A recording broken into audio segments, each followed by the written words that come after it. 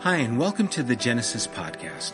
We're so glad to be able to bring a small portion of our community to you through this medium, and hope that you'll join us in our endeavor to embolden one another to change the world by effectively representing Jesus Christ. If you would like to know more about who we are as a community, as well as when and where we meet, you can visit us online at thegenesisstory.com. Also, if you have benefited from this podcast in any way or would like to participate in what we're doing here at Genesis, would you consider partnering with us by donating online again at www.thegenesisstory.com. There you can select the giving tab and how you would like to contribute to the general fund or even to the building fund. Remember, we can do more together than we can ever do alone. Thanks for taking the time to be with us. God bless. Good morning. We are in part 7, looking at the essentials of missional living. This series has forced me to take stock and look at myself. There's a lot of areas where I feel connected to, and I feel like I have a strong kind of coherence with, and then there's some areas of this where they are really challenging for me because I don't feel like I am up to par. I feel like this is challenging me to become more and to grow in these areas, and this is definitely one of those areas where as I was going through this, I felt like, you know what, someone else should probably have taught this one because I'm probably not the best at this, but I hope that you guys will learn just as I'm learning as we're going through this, because we're going to be talking about pausing and taking a breath. And this morning I'm going to talk to you about flying to New Orleans, bless you, the Sabbath, the secret of living longer. Aren't you glad you came? Saturdays off, and 3-step spirituality. In Luke chapter 24, Jesus said, I am going to send you what my Father has promised, but stay in the city until you have been clothed with power from on high. That's such a poetic way of expressing something, clothed with power from on high. In Acts chapter 1, he goes on and he says, do not leave Jerusalem. And this is after the resurrection, but wait for the gift my Father promised, which you have heard me speak about. For John baptized you with water, but in a few days you will be baptized with the Holy Spirit. Baptized with the Holy Spirit, clothed with power from on high. They're talking about the same thing. We've been talking so much about being sent, about going, and that we are supposed to be postured and moving out, that God sent his Son, that the Son is sending the Spirit, and the Spirit is sending the church. But there is another aspect of living a life like Christ that we need to step back and reflect on.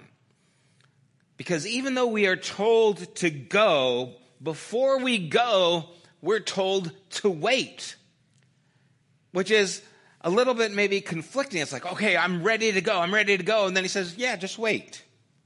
Just wait for the gift that the Father has promised. Years ago, one of my kids was in New Orleans. He was working, doing some work in the Gulf. And we got a phone call. One of my sons got a phone call from him that was troubling. He called and said he was hit by a car and that he confronted the person who hit him in the car, and then he got into an altercation. And then a lot of things were happening, and then he had to go, and he felt like he was running for his life. And then he hung up, and then that was it. Good night. It's like, okay. And so we're left with this information of something happened, and we don't know where he is, and we don't know what's going on. And so it was about, I think, 9 o'clock our time, which would have been about, I think, midnight that time. And so I got on a plane to New Orleans to get there the next morning. And we haven't heard from him. We don't know what's going on. And so as I'm waiting between where I am and where I'm going to be, there is absolutely nothing I can do except worry, right? And I do that pretty good, by the way. I have a way of doing that. And so that whole time, I remember just thinking on the flight, like, what am I going to come to? What are my steps? Do I go to the police department? Where do I go? I knew where the place of work was, but there was so much I did not know, and all I could do was wait. And it seems we have the hardest time waiting. We want to do something, right? We want to be involved in some way. I read that 37% of Americans take fewer than 7 days off per year. And that of Americans that take fewer than 7 days per year, only 14% take vacations of 2 weeks or longer. And those who take even the vacations, 20% of them still check into the office while they are on vacation. Right? And so we have a culture where we are driven to be working, and it's kind of hardwired into who we are. So that even when we take time off, we have to be involved. And it seems we have a hard time relaxing, or I think actually we have a hard time not being in control. That's more accurate for me. I have a hard time not being able to take control of a situation. Because that's how I want to move forward, in control. Knowing my options, knowing what I have to do, I feel secure. And when I don't have that, I feel very insecure. And I don't think that's uncommon for us. And I don't think it's uncommon for humanity. When the Sabbath was instituted for the nation of Israel, right? There was a reason that it took place, and it's recorded all the way in Genesis chapter 2. Verse 2, it says, "By the seventh day God had finished the work he had been doing, and on the seventh day he rested from all his work. Then God blessed the seventh day and made it holy, because on it he rested from all the work of creating that he had done." If you're like me, this passage just brings up questions. What do you mean God rested? What does that look like, right? It's trying to convey something to us, but what's it trying to convey? What is the point that Genesis is trying to bring out? We see a little bit more illustration in Exodus chapter 20. I'm going to read verses 8 through 11. Where it says, "Remember the Sabbath day by keeping it holy." Again, here's this idea of holy, this idea of it's special, an idea that there's hard to put words on what it means because it has so much depth to it. 6 days you shall labor and do all your work, but the seventh day is a Sabbath to the Lord your God. On it you shall not do any work, neither you nor your son or daughter, nor your male or female servants, nor your animals, nor any foreigner residing in your towns. For in 6 days the Lord made the heavens and the earth, the sea and all that is in them, but he rested on the seventh day. Therefore the Lord blessed the Sabbath day and made it holy. Again, what do you mean he rested? What does this mean to us? Remember, this is being written right after they have come out of enslavement in Egypt, where for 7 days a week they labored. 365 days a year, all they did was work. They made bricks, they did whatever they had to do because that's what they were forced to do. And for hundreds of years, their mindset is we are here to do this work. And imagine what that would do to your way of thinking and your way of life, where all it is work, work, work, work, work. And all of a sudden, there is this presentation of you were made for more than work. You need to rest. Because God made you to rest. You were made for more than work. You were made for God, and God has paused so that he could interact with his creation. And so now they get to step into this, understanding that my life is not just about the work. It's not just about what I do. It is about who I am in relationship to the creation and my place in that creation. And so Jesus would say, he said to them, watch out, be on your guard against all kinds of greed. Life does not consist in the abundance of possessions. It's not about how much you get. Life is more than the things. It's more than the work. There is more involved than just having the stuff. Jesus also said to them, the Sabbath was made for man, not man for the Sabbath. And again, there was a move at this time toward working, keeping the law to please God instead of living a life according to God's good pleasure, where it became a labor instead of a living, where it was about what you could do to earn approval instead of recognizing the Sabbath isn't there so that you have to keep it. The Sabbath was there to benefit you, to help you understand who you are. Because you're not just a beast of burden. You're not just an animal meant to work and provide a living. You have more to you than just that. And when we lose that awareness, we fall into this place where we just think it's what we do. We have to behave a certain way. We have to act a certain way. We have to do these things, and that's what matters. And all along, the whole idea is, no, that's not what matters. It's you that matters. It's the relationship with God that matters.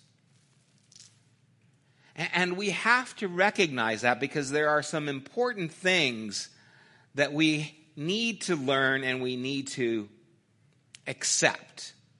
There are some things that they found out that are actually secrets to living longer. Guys, ready? Right? This is great. You thought you were going to just come here a Bible study. I'm going to help you live longer, right? This is what we're doing here. There was a time when the danger of disease was the biggest risk to how long we'd live. And in some parts of the world, that's still the case, where there is a lot of disease and there's a lot of problems. But for the Western world, it's something else. Okay, Juliana Holt Lundstedt, a researcher, found a study of tens of thousands of middle-aged people that the longevity of their life found out after living a certain lifestyle. She looked at diet, exercise, marital status, doctor visits, whether they smoked or drank. And after waiting a time to see who kicked the bucket first, right? She's waiting to see what are the results of these tens of thousands of people who were part of her research. What reduced your chances of dying the most? At the bottom of the list, and there's of course other things, but at the bottom of the list, all the things that were relative, was clean air. Good to know. We live in LA or close to it, right? We don't need clean air to live a longer life. Hypertension, high blood pressure. That wasn't at the top of the list to get rid of the blood pressure. Now, these are all things that are important, but that wasn't at the top of the list. Lean versus over the weight. Being overweight. Don't you feel a sigh of relief right now? Just like, okay, good, right? That's only number 3 on the list. It's not at the top of the list. Whether you're skinny or overweight is not what makes the most difference on the longevity of your life. Exercise is just over whether you're overweight or not, which probably has to do something with that. Cardiac rehab, if you have any kind of heart conditions and your rehabilitation in that. The flu vaccine. The flu vaccine has more to do whether you live a long life than exercise. I'm just going to get a flu shot every month. Hey, right? No, I know it doesn't work that way. But it had more to do with the longevity of life than these other things. Quit boozing. Quit smoking. Those things played a higher role on whether you lived a long life or not. If you drank too much, if you smoked too much. The two top things that determined whether you lived longer life or not had to do with close relationships and social integration. Close relationships are the people you go to. The people you go to when you're in trouble. You need a ride to the doctors. You need to borrow some money. You have a situation and you need some counsel. These are the close people. But the number one thing was social integration. This is the people you're not even closest to. This is talking to your barista at Starbucks. This is saying hello to the cashier at Stater's. This is having conversation with just ordinary people that you are around. That this had the most effect on the longevity of your life. The places in the world that have the highest percentage of centenarians, the people who live to be 100 years and older, they're called blue zones. There's two of them. One is Sardinian village in Italy, and the other is the islands in Okinawa Islands there in Japan. These people have the highest percentage of people living over 100 years old. And it doesn't have to do with the diet. It doesn't have to do with exercise. It doesn't have to do whether they're happy or bitter or grumpy. It has to do with their interaction and their involvement. The older people in these small villages are still very much involved in the lives of everybody. And so they're constantly engaging and being engaged, and this had the most effect on how long you live. Next time you're at the store, you're going to think twice about not talking to anybody, right? If you just talk to someone and say, hey, how's it going? Boom, there's a week to your life, right? I mean, what's going on? You just boosted your status there. And it's something that we don't even think about because we think it's all about this, but you were made in a mysterious way, and these things affect us in ways we don't fully understand. But you were made for more than work. And so much of our lives now have become isolated. It wasn't the same having interaction on social media or texting. Did not affect the brain the same way as face-to-face reaction time and how it affects our body. That you have to be engaged with people in life, and it actually helps you to live longer. It's estimated that the average American has 2 close friends. In these other cultures, they have dozens. Makes us think. And then I know your mind is going, wait, who are my closest friends? I'm thinking, right? I can see all the way. Wait, I got one. Oh no, I've only got one. I'm doomed, right? The more relationships you have and are involved with, the more it affects your health and longevity. Now, of course, there's other things. This isn't just how it is, period. But this has the biggest, most consistent way of things that they've seen that helps people to live longer. But it takes an effort. We have to be engaging. We have to be involved. For me in my work, when I do the dog training, Saturdays are my busiest days. Everyone wants a Saturday because that's the weekend, that's when they have off. And so Karina and I share our calendars on our phone, right? Because we learned how to do that. And so I'll get a post if she's got something on her calendar, and she gets posts when I've got my lessons scheduled.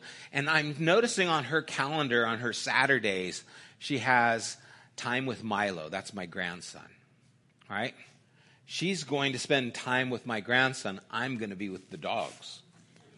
And I'm starting to notice this because she's going there periodically to help them out, just because my daughter-in-law is a photographer. She works Saturdays as well, and so she needs help on some of these Saturdays. And I had to make a decision. Do I want to miss out on these weekends? Because she always comes back just smiling and happy, and I don't. And I have made it a decision that I am going to take some Saturdays off so that I can be with my grandson, so that I can spend time. Now, I'm talking with people. I'm not, out in isolation. But it took an effort, and for me, it was, this is more important than making this money, because I can do 2 lessons on a Saturday, and that's good money for me. But it's not what's important. It's not what's important, or it shouldn't be. Because I can go through and I could work and I could come back and I say, yes, look what I got, look what I've got. And now he's, walking and riding bikes and going off to college. And, it's just going to happen. I look at our kids out here. Bella this morning, she's out bouncing a ball. I'm like, when did that happen? Right? She's just like walking around. It's like, man, there's no stopping it. See, you were made for relationships. And the Sabbath was made for man, not man for the Sabbath. There's a priority that needs to be put in our lives so that if we are going to move forward, we move forward in a healthy way. We are supposed to make people who I know and believe in know that they're important. Because really, what is it supposed to be about? What if I'm going to go out and make disciples of all men? Maybe I need to pause and think about what kind of disciples I'm making. Is it really just to get them to believe the right things?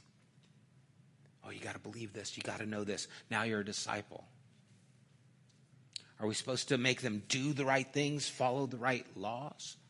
Okay, now you're a disciple. You're doing the right things. What does all of this have to do with Jesus' commission? Jesus said in Matthew 28, verse 20, "Go therefore, make disciples of all nations, baptizing them in the name of the Father, the Son, and the Holy Spirit, teaching them to observe all that I have commanded you." Eugene Peterson's translation says, "Instruct them in the practice of all I have commanded you." Now that sounds like a lot, but maybe it's not as much as we're thinking. After all, what did Jesus say the whole law and the prophets rest on? To love the Lord your God with all your heart, soul, mind, and strength, and to love your neighbor as yourself. Maybe to make disciples, this is really what we're pointing to, is how to help people love God and love each other. Not follow the rules, not do all the right things, but actually to be people who are engaged. And maybe to be people who are engaged, before we can go out and do, we have to sit back and wait. Jesus didn't come to start a new religion. He came to start a revolution of the soul. He came to restore humanity, to restore what it means to be human, to usher in the kingdom of God and our role in the kingdom of God. And we are not laborers in the kingdom of God. We are not there just to work. We are there with purpose and for relationship. And if we lose this, then everything else is hollow. All the work can be great work, but if it's not built with the relationship, it starts to lose its real power. And so making disciples is about becoming people who live, love, and look like Jesus. But why do we wait? And what are we waiting for? Well, he said to be clothed with power on high and for the gift that the Father had promised.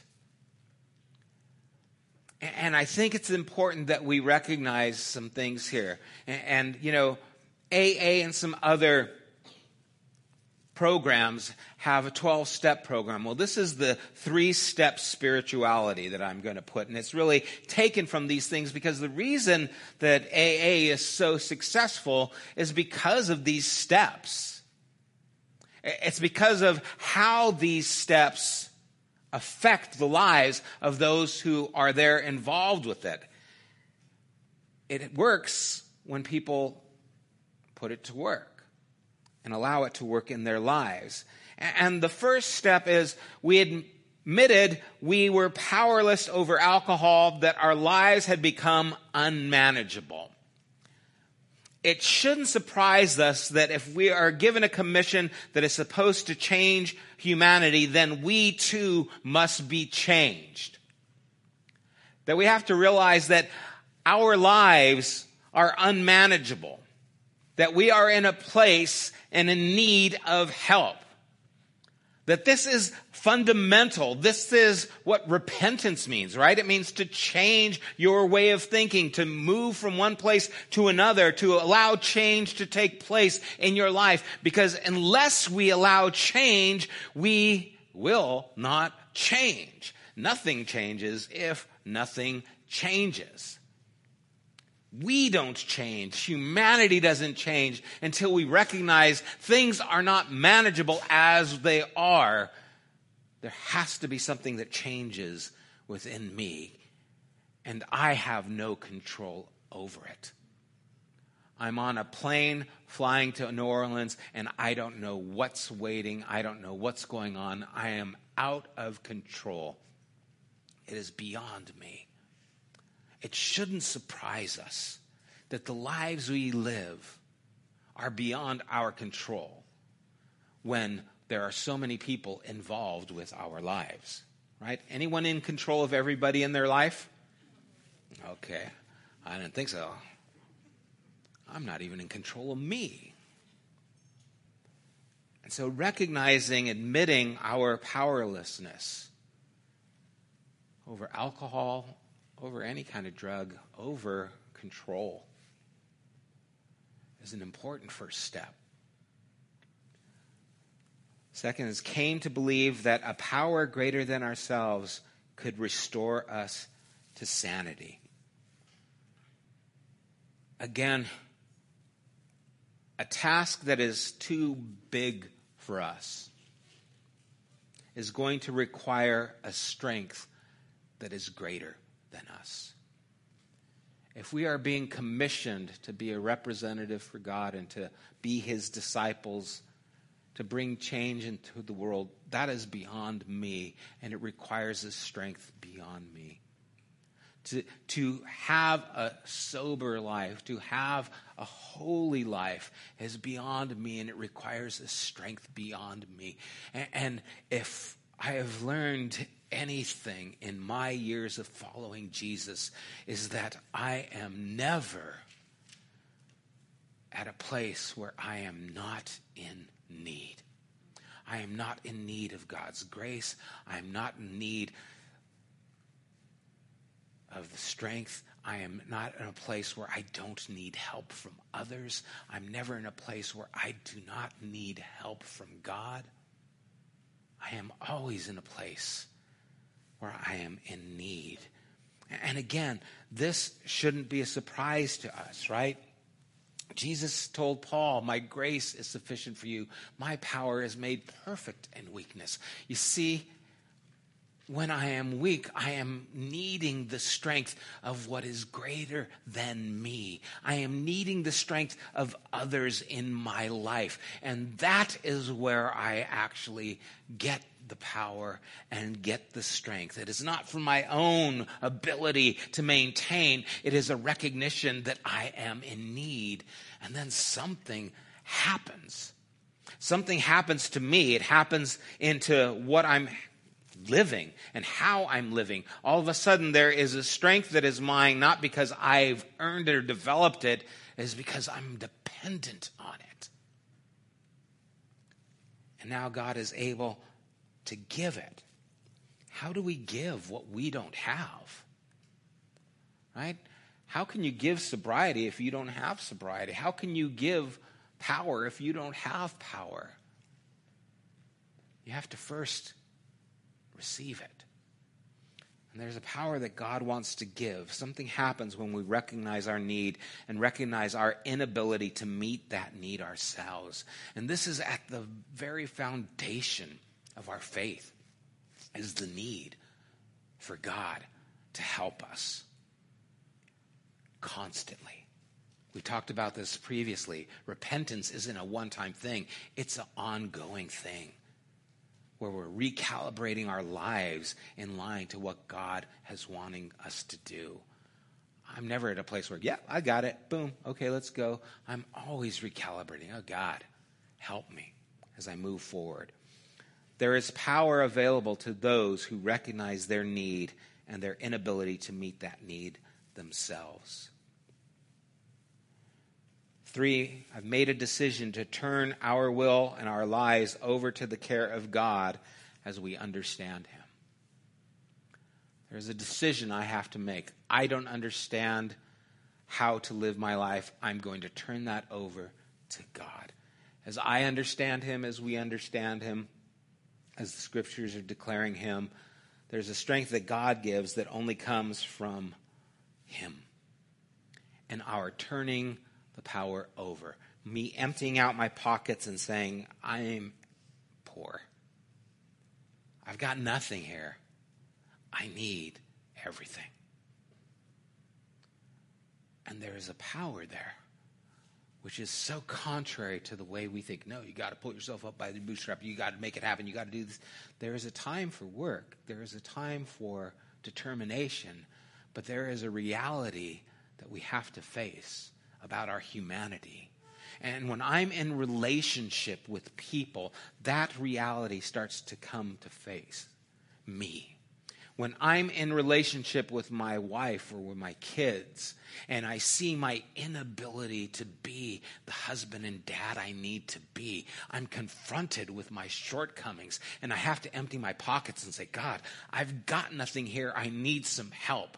Because I am a selfish son of a gun sometimes. And I am blind to the needs of others. And I need an awakening within me to empower my life to be actually something that can be helpful to others. Otherwise, I will be isolated and I will start to die. And it's a powerful truth that we have to embrace. And it's something that we have to sit back and allow God to do within us. But that will happen only when we recognize the need and our inability to meet that need ourselves. And this isn't anything new. Isaiah the prophet said, they who wait for the Lord shall renew their strength. They shall mount up with wings like eagles. They shall run and not be weary. They shall walk and not faint. Waiting on the Lord. You see, you're not just waiting. You're waiting on the Lord. I'm waiting for strength that isn't mine. I'm waiting for wisdom that isn't mine. I'm waiting for guidance that isn't mine to direct my life and to move me forward. There's a strength that God gives that only comes from waiting on him.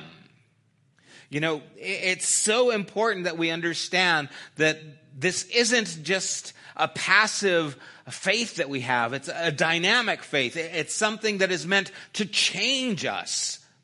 And it's his involvement that changes us. It's not a self-help movement, right? I'm not here to give you all the tools and we're going to all jump down and, okay, you can do it, you can do it, you can do it. I'm here to tell you, you can't do it by yourself. I can't do it by myself. We need God. We need each other. We do.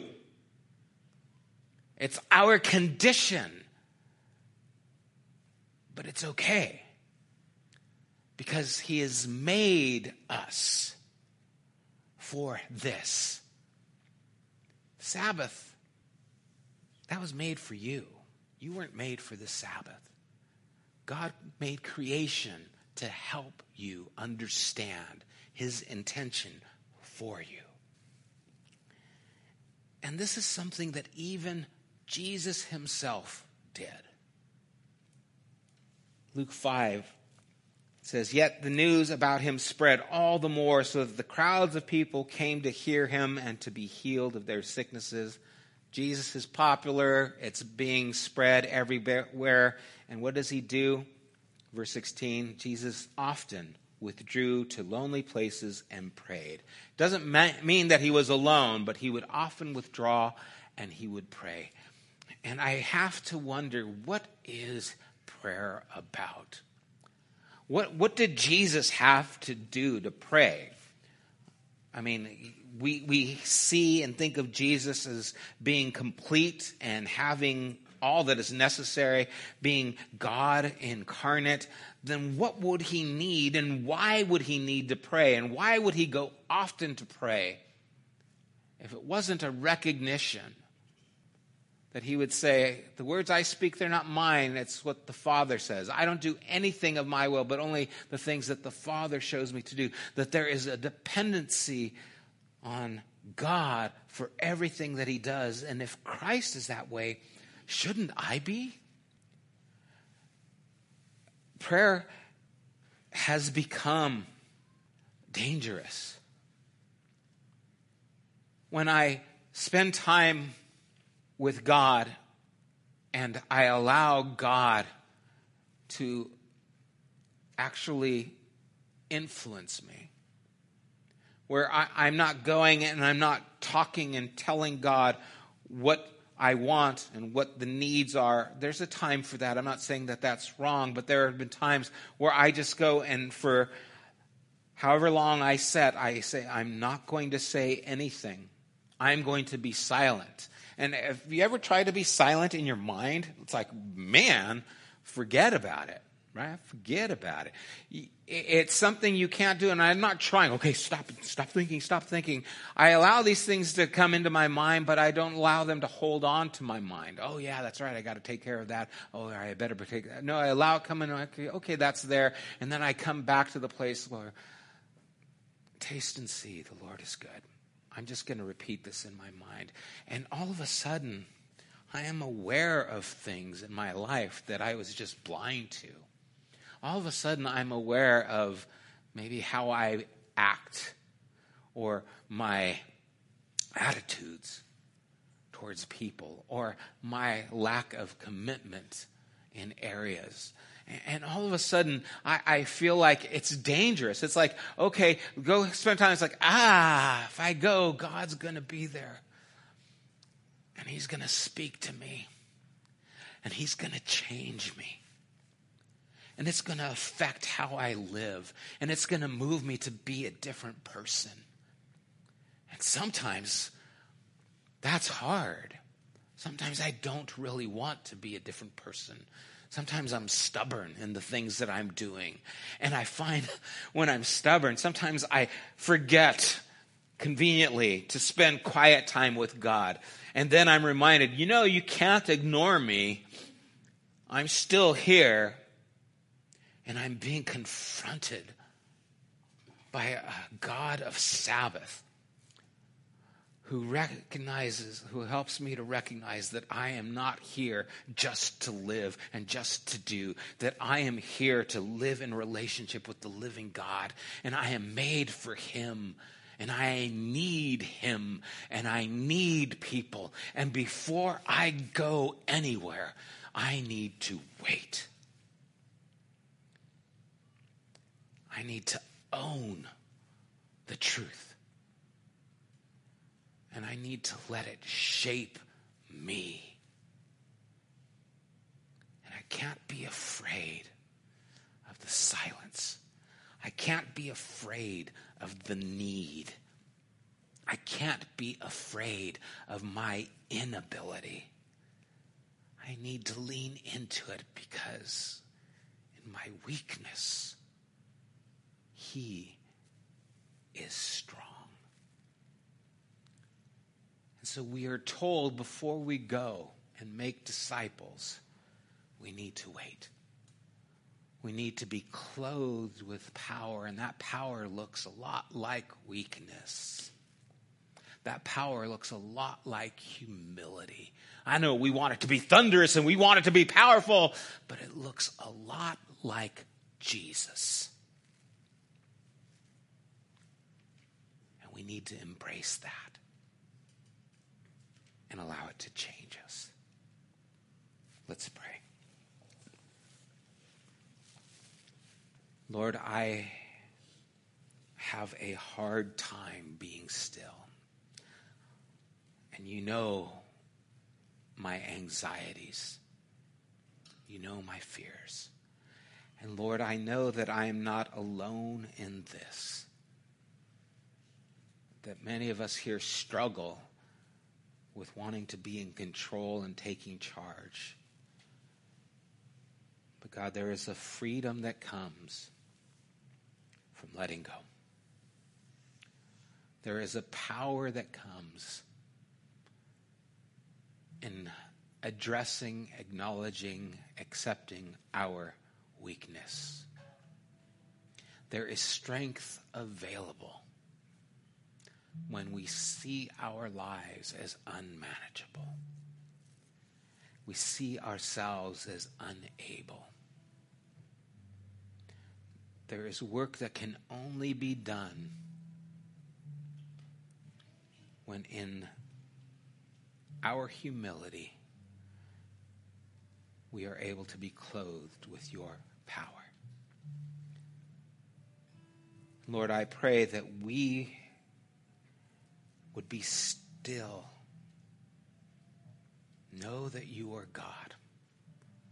And allow that still small voice to thunder inside our soul, to wake us up, to shake us up, and to change what we are blind to and what we cannot change ourselves.